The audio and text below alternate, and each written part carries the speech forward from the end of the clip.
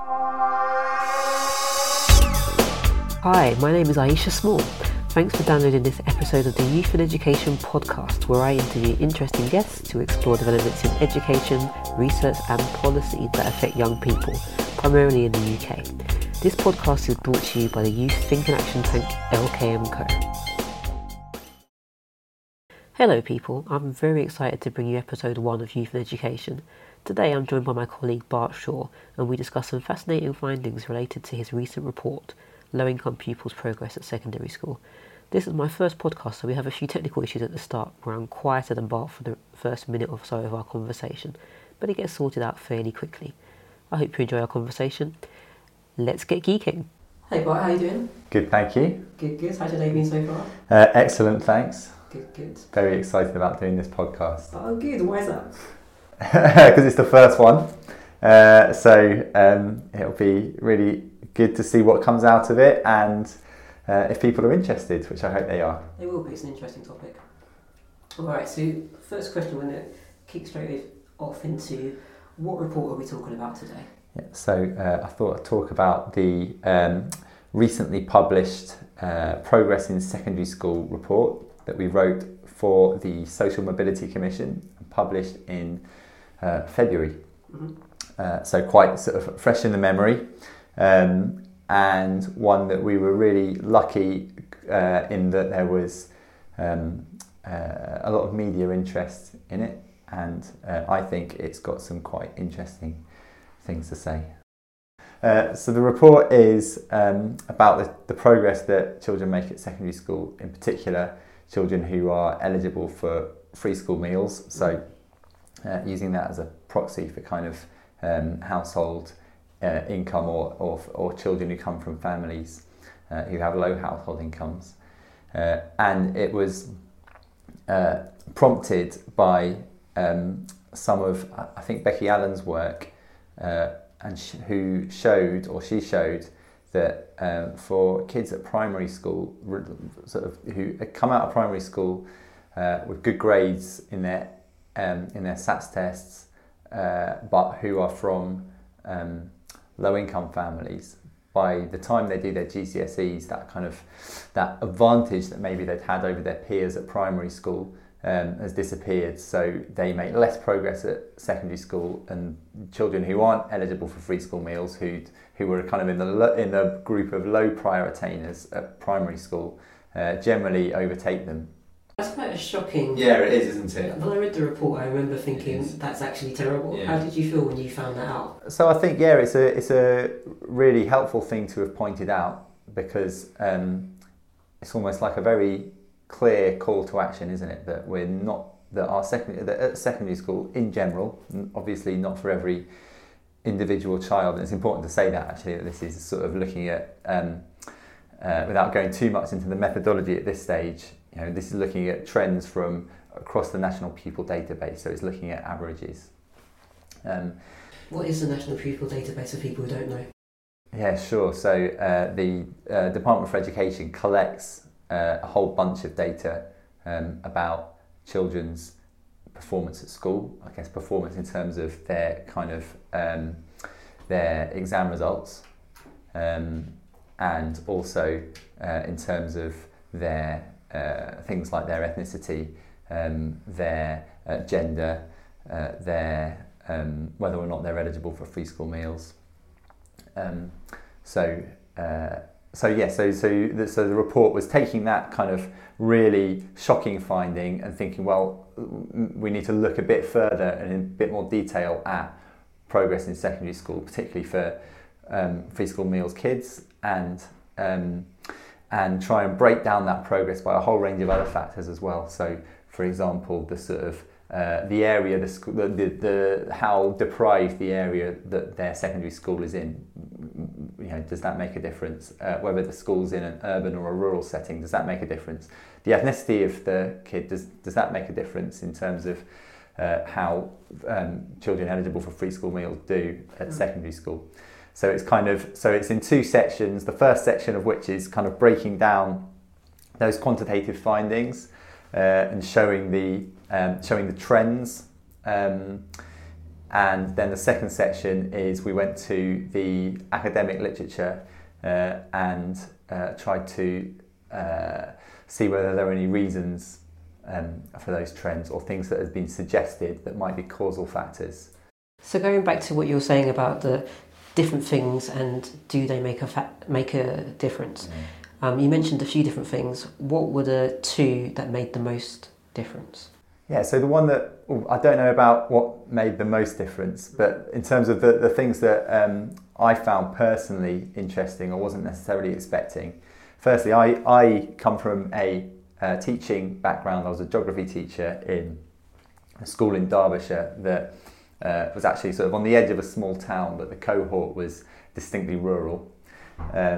So for me, it was really interesting to see that there was an urban-rural a sort of a difference in the children who went to urban secondary schools or disadvantaged pupils from low-income backgrounds eligible for free school meals did better or made more progress in those urban secondaries than they did in rural secondaries, and vice versa. Children who weren't eligible for free school meals did better in the rural secondaries than the urban secondaries in terms of progress. Why is that, do you think?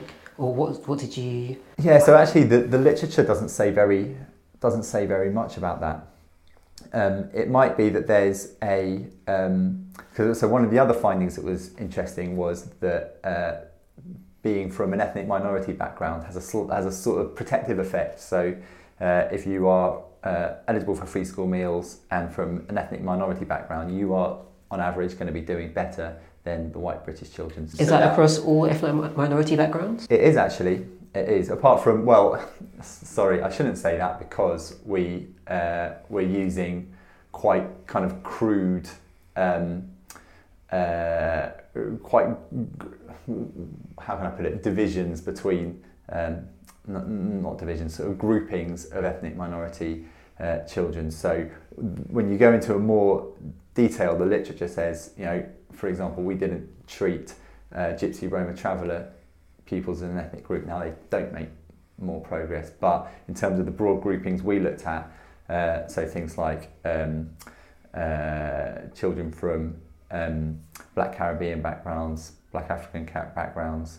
Actually, I'm not even sure whether we distinguish between those for that.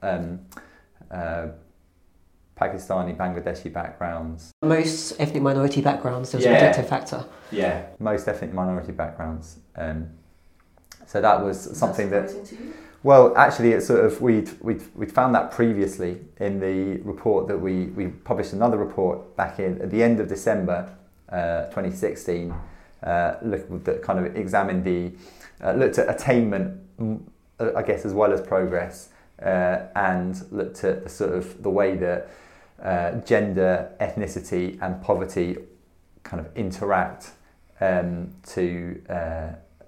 to affect children's attainment at school. And we found that there. We found that white British children didn't do as well. So it wasn't. And when we looked at things like value added, which show a kind of proxy for progress, then that was the case there as well. So I guess that wasn't. So the ethnicity thing wasn't surprising in that sense. It was interesting that it confirmed what we found in the previous report and what others have been writing about for a lot longer than we have as well. But yeah, I think it's almost like quite a positive finding in a way. So we're saying that so in general, if I understood it correctly, we're saying that poor children make less progress in secondary school even if they have kind of exceeded expectations in primary school. Is that right? Right. Okay, but then within that there are a variety of factors when they reach secondary school. So exactly. For those particular poor children, is it still the poor children we're talking about here? Depending on their ethnicity, the reduction in progress effect or something like that is mitigated in some ways. Yeah. So if they're white, they're probably not going to do that great. They will are likely to make less progress than if they're from non-white groups. Okay. Which is interesting to see how the interplay of those things work. Yeah. And then you're also saying that if I'm a teacher, for example, or a school leader or whatever in a rural environment, in those places in particular, my poor kids are definitely going to do badly. No, sorry, Well, I shouldn't say that. I think the point I'm making, there may be some overlap between those two findings, in that if you're that poor kids in rural areas are more likely to be white British, and poor kids in urban areas, although still more likely to be white British, there's a larger cohort of ethnic minority pupils as well. So that might explain some of the overlap there. That's interesting, actually. Yeah. Okay, so it's possibly to do with the numbers of types of children involved, possibly. Possibly. It might also be to do with school composition, because one of the other really interesting findings we found was that schools with the children from low-income backgrounds made the most progress in schools either where there were very few other children from low-income backgrounds, or where there were lots and lots of children from low-income backgrounds. So again, that's a sort of and schools in the middle with average numbers or average proportions were the schools where low-income children made least progress. So maybe there's some overlap there in terms of, well, schools that it tends to be urban schools where there are 60%, 70% children eligible for free school meals. So maybe there's an overlap there as well. So at the kind of near the start of our conversation, you mentioned your background as a geography teacher. Yeah. So take me through in terms of the composition of the kind of school that you worked in, what are the things that would have been that factors into playing there, and what do you wish that you'd known? Yeah, so I guess my school fitted into that middle category where it was just slightly under average proportion, national average proportions of children eligible for free school meals. So, and there was a real noticeable gap. That's something the school was aware of and trying to take steps to reduce that gap. I guess one of the things that I kind of think is quite interesting is looking at progress rather than attainment. So quite often for schools, it's, I guess the end goal is about attainment at GCSE, and so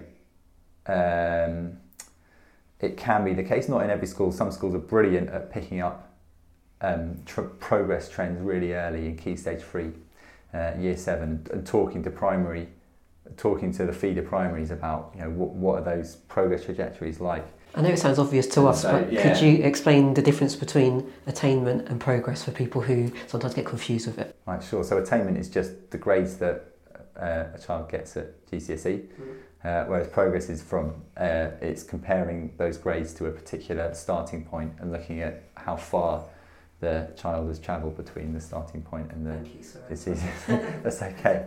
That's okay. So I think when I was teaching, I was probably guilty of thinking a lot about how far away from particular GCSE grades the children that I taught were. My Key Stage 4, my exam classes, and this isn't something new. I'm not saying anything particularly original here, but it was just really brought into focus, and a lot of our case studies said this as well, that the good case studies, they had a real forensic kind of, they examined progress data right from the start, and there was as much emphasis on the Year 7 child in their first term, how much progress had they made, as there was on looking at the Year 11 child in the run-up to GCSEs. So I think that's something that that's almost a mindset thing that I wish I'd thought about differently when I was teaching, so certainly. And I know that in your background, you've been a teacher, but you've also been a civil servant. So how do those kind of previous lives impact, or how you do your research and how you approach it, or also how you... I'm asking you 3 different questions. Basically, how have those 2 bits of what you've done previously in your career impacted how you see the report findings, for example? Right. So I think so you're right. I before being a teacher, I worked in the Department for Education, and I think I think in particular when we're writing our recommendations, that we really try and think about what's going to be plausible, what's going to be something that, if you're asking policymakers to do something, is that something that is possible, or is it something that in theory might be. So I'm thinking about lots of the literature shows that for poorer children, setting is fairly counterproductive.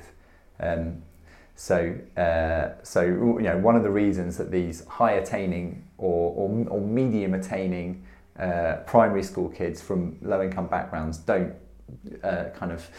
continue doing well all the way through to GCSEs is because they're more likely, even if they're higher attainers, they're less for a variety of other factors to do with teacher expectations and perceptions of them and behaviour and things like that, are less likely to end up in higher sets at school, and so that there's an effect of that peer group effect of being in a lower group, in a sort of lower group might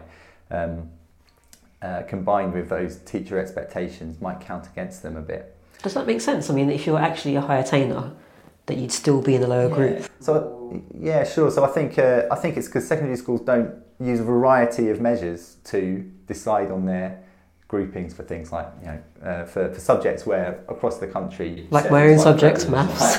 Right. So it's not just SATs results that forms the kind of decision of which group a child goes into. There's things like I don't know whether your school uses. My school used CATS tests, kind of general cognitive ability testing. And also some of it's to do with what I know we've spoken about previously in terms of some schools like to use that because they feel like Key Stage 2 data is unreliable. Right, yeah, absolutely.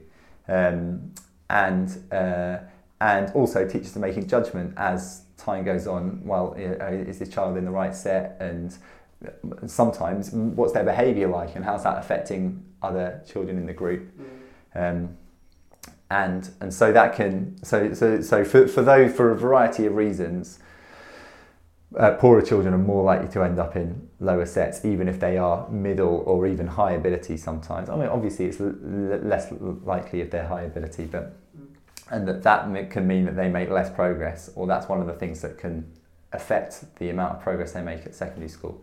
So I guess it's going back to that original question about my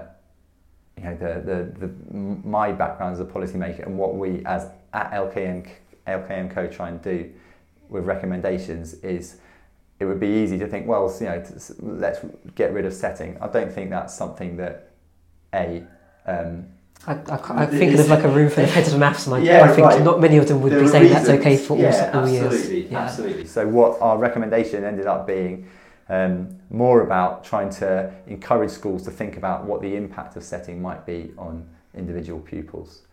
So which I think is something that schools are really well set up to do. I think schools are getting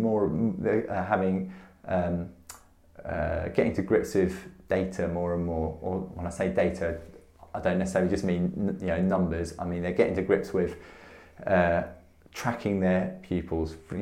Lots of information.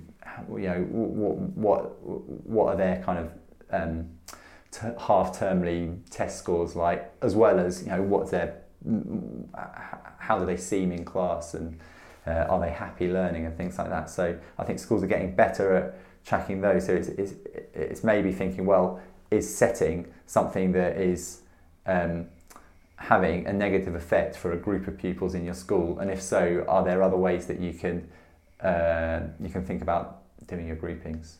Okay, does that make sense? Yeah. So for people listening now, if they're kind of in a position in the school that could influence that, you'd like them to come away with, is setting the best thing for our... Yeah, and it might be, but just, I think schools need to be aware that can be a problem, and so be thinking, almost evaluating the impact of their groupings, and thinking, is that the most appropriate way of grouping our particular pupils in a way that's going to be conducive to their progress. Okay, so that's kind of school level, and you were saying that you feel that it's important to make recommendations that are, practical in some way at policy level. So what do you feel, like, what would you like a policymaker who's listening to this to take away and to have as their mind worm, for example? Well, you put me on the spot there. Now can we move on? Fair enough. Not a problem. Okay, so in terms of the report was commissioned by Social Mobility Commission, is that right? Yeah. Okay. What is social mobility to you? Yeah, it's a good question because I'm not sure everyone really has the same idea of what social mobility means, and I'm not entirely comfortable with the concept myself. For me, it's about choices and opportunities, and actually looking at how can we operate an education system that doesn't hold back the life chances of children from low-income backgrounds in a way that it maybe does at the moment, intentionally or not. So for me, it's about, can we create opportunities where everyone can then make the choices that they want to in life and aren't constrained by so much by how they do in education, particularly early on. What if the choices they want to make are choices that maybe don't fit in with what their middle class teachers want them to aspire to? Is that still okay? Personal opinion, obviously. Personal opinion. I don't know what the report says about that. I mean, I'm obviously not. I think obviously a child's choice is about them and what they want to do, rather than what their teachers or even parents necessarily think. But yeah, I'm not sure. I think Well, no, I was just thinking, because part of our thing here is we're about, what's that strapline, thinking that all children have the chances to make a fulfilling transition to adulthood. So right, I guess that means different things for different people, but the point is they need the options to be able to. They need the options, right. They need the options. A social change, is it the job of schools? We've both been teachers. I'm still a teacher a bit of the time. And schools get asked to do a lot of things. So are all of the issues that you found out about in the report, are they all things that schools can solve? No, it's definitely not. But they're all things that schools have some levers over, whether or not it's the most important lever, or whether if all schools were doing things that didn't disadvantage certain groups of pupils, and I'm sure that all schools are, that's the least of their intentions. Would that eradicate all the other areas of disadvantage? No, it wouldn't. And one of the things that we found was that if you and other people have found as well that within school differences have more of an impact on progress than between school differences. So if you eradicated the differences between schools, then you'd still find that within schools, children with free school meals did. So if all schools were doing everything exactly the same, you'd still find that there'd be children eligible for free school meals were making less progress. And part of that is to do with things that happen outside of school. So part of that is to do with things like the home learning environment and what support parents can offer. And part of that is, but that's not to say that schools can't make a difference in those. The case study schools that we use for this, they were often finding ways to engage with parents that maybe isn't going to eradicate a problem, but it's being aware that, okay, so you're not going to change everything in a kid's life, but what can you as a school do to make things easier, make it easier for that child who's got things going on at home that make it very difficult for the child to learn. What support can you give that makes it just that little bit easier? So I think it's I'm definitely someone who doesn't want to see schools as the reason for a lack of social mobility in the country, right? There's so many different things. The way the labour market is, the way society is, that has have impacts well beyond what schools can affect. But I think it's worth schools being aware of. Okay, so there are things that we can do to boost the progress of disadvantaged pupils. Yeah, I think so. So it's basically what you're saying is that it's important. Schools can do some things, and they need to be aware of what those things are, but they can't do everything. Right. Which I think will be welcome for teachers listening to hear that. There are children that you teach, and you might teach them all the way through secondary school, and you try really hard, variety of different things to try and get them GCSE grades that then open up opportunities later in life. But there are things that you can't, or it feels like there's things that you can't do anything about. And so it feels sometimes quite unfair, or I felt quite unfair as a teacher to be, you feel like you're being held accountable for a whole bunch of things outside of your control. So I think it is important to recognise that, but at the same time not forgetting that you still do have an opportunity to, and it's an opportunity to help support the progress of individual kids no matter what's going on. Yeah, and I think it's interesting, so as somebody who's secondary trained, and I know that you are as well, the primary school facts still shocked me, just because, normally you think, well, they weren't doing very well in primary school, so that's going to continue in secondary school. But for children who actually were doing well in primary school, to understand that secondary school impedes their progress, that's... And it raises a whole load of questions about why that is, and why, is it to do with secondary schools not being as good? I'd like to think that that's not the case, being a secondary teacher myself. And there is certainly this stuff in the literature saying, well, outside influences, peer influences, neighbourhood influences become more important in a child's life, and things like the way that home learning structured and routines around home learning that. Parents of secondary age children from low income backgrounds are less likely to be putting in place, structures and routines around homework and things like that. That does make a difference. What can schools do about that? Is part of it to do with also, providing places for children to do that in lieu of home, but also supporting parents in terms of maybe some parents don't feel able to support their child, although they might want to. Yeah, and I actually think there's, both those things, and but I also think that having those conversations with primary schools and finding out as much as you can about what is the home learning environment like for each kid. So secondary schools being aware of, and a lot of them are, a lot of transition arrangements are great, and there's lots of information shared. But just kind of knowing where that might be a problem, and thinking about what can you do as early as possible to help support those kind of routines and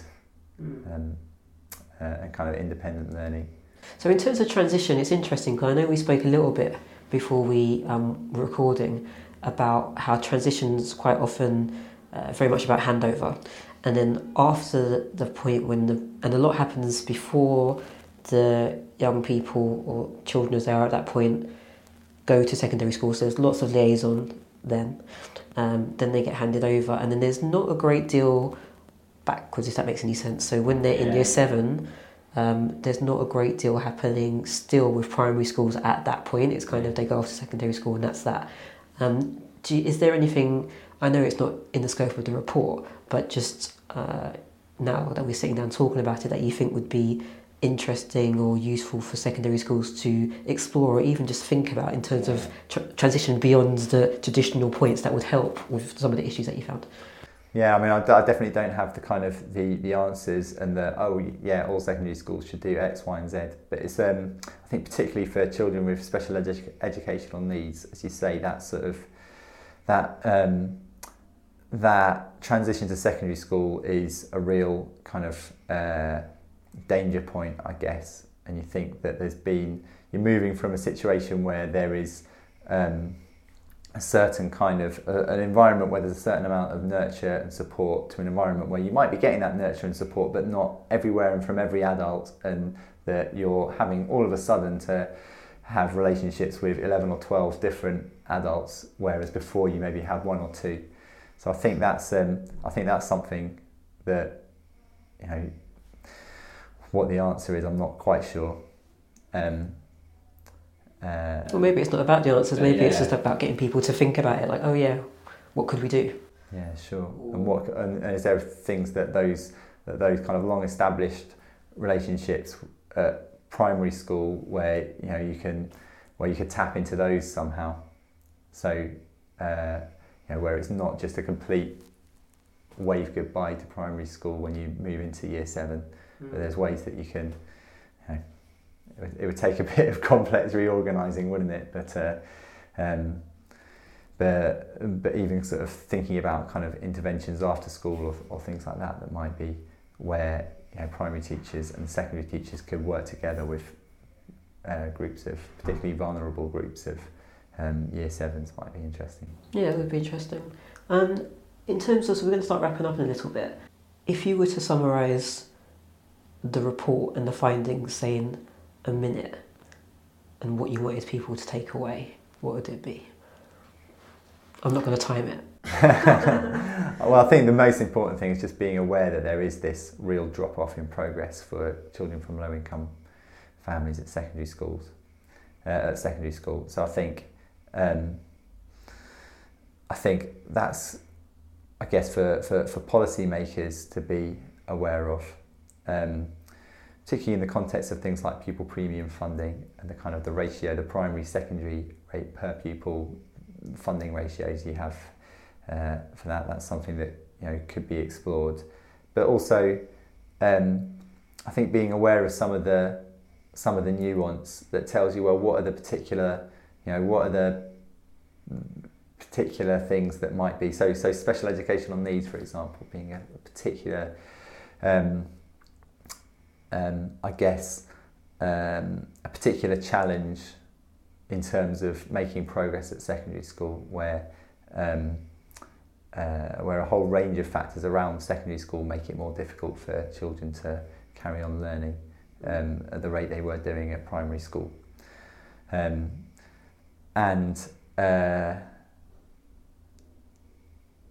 can't remember where I was going with this now. I was just thinking, in terms of, when you mentioned special educational needs, I was thinking about what you were talking about earlier in our conversation with regards to the interplay or the intersection of different things. So, a child with special educational needs will already be at a disadvantage in secondary school in terms of their progress.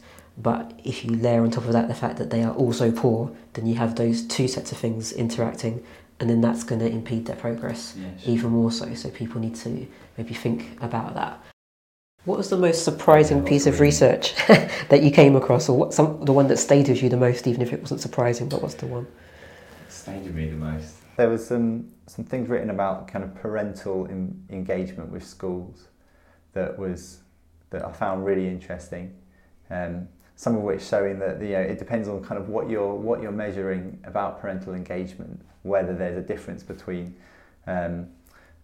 between low income and higher income families, and B, whether there's a sort of things that change at secondary school relative to primary school. So for example, there used to be a much bigger gap, sort of socioeconomic gap, in terms of parents attending parents' evening, and that's changing. That gap's reduced lots. So in those sense, you think, okay, there is as much engagement. Then when you look at kind of parents' confidence in directly supporting their child with homework, then at secondary school, I guess there's more subjects, they're more in depth, and it becomes more difficult, for parents who maybe not had as much education themselves to support. So I think some of that stuff was kind of quite new to me and interesting. Thank you. All right, so my final question to you, Bart, is, first of all, what did you do interesting in the weekend? You weren't expecting that, were you? No. I guess I'm quite into the outdoors, so I do. And I live in Sheffield, so I'm right on the edge of the Peak District where I live. So I do a lot of what we call fell running, which is just running, but on fells is just what people in northern England call hills. Oh, okay. Northern chat. Southern listeners. So just hill running and climbing. Rock climbing and stuff like that. Just a regular action man's weekend. And also, is there anything interesting that you're reading at the moment, and what have you taken away from it? I'm reading Cleverlands at the moment. That's what Lucy created. Yeah, that's the one. Yeah. That's just it's fascinating. It's just a really interesting insight into different education systems. But what's kind of different about it, I guess, is that she's talking to it's not research in the sense it's not like huge samples or whatever, but she's talking to parents and children and teachers and so kind of putting all those conversations together. And she's going and living in different countries with people who are parents or teachers, or parents and teachers. And so I think it's putting those, and plus she's also doing the kind of telling you about what the policies are and what the history, where those policies came from, the history of the policies. So I find that fascinating, that sort of that mix of kind of meta stuff. What's the education policy in that country, and how did it arrive at that stage, and what were the drivers of that policy, combined with, well, how does this parent feel that impacts on them and their child and other people and their friends' children? How does the child feel about it? And so I'm finding that really interesting. It's got really good reviews, actually. That's really, really good reviews. Yeah. Okay, so my final evil question, which we didn't talk about, but I only just thought about it, is supposing, so you've got an interesting background of teaching, research now, and also policy. If you were Education Secretary for the day, what would you do? There's a large part of me would like to say, slightly mischievously, nothing. Because I think part of the difficulty of trying to affect positive change in education is that the goalposts keep changing quite often, and there's for as long as I can remember, everyone's talked about kind of initiative overdrive or overload or whatever you like to call it. So part of me would like to think, let's take a deep breath and try and think about how things might play out in the long term rather than over the next parliamentary cycle or what have you. That's obviously not fair on on policymakers, lots of whom are trying to do that. So if I was Education Secretary for the day, maybe I'd try and lay off any new initiatives. There'd be a collective cheer of people that listen to their podcasts right now. Thanks very much, Bart. No problem. Thank you.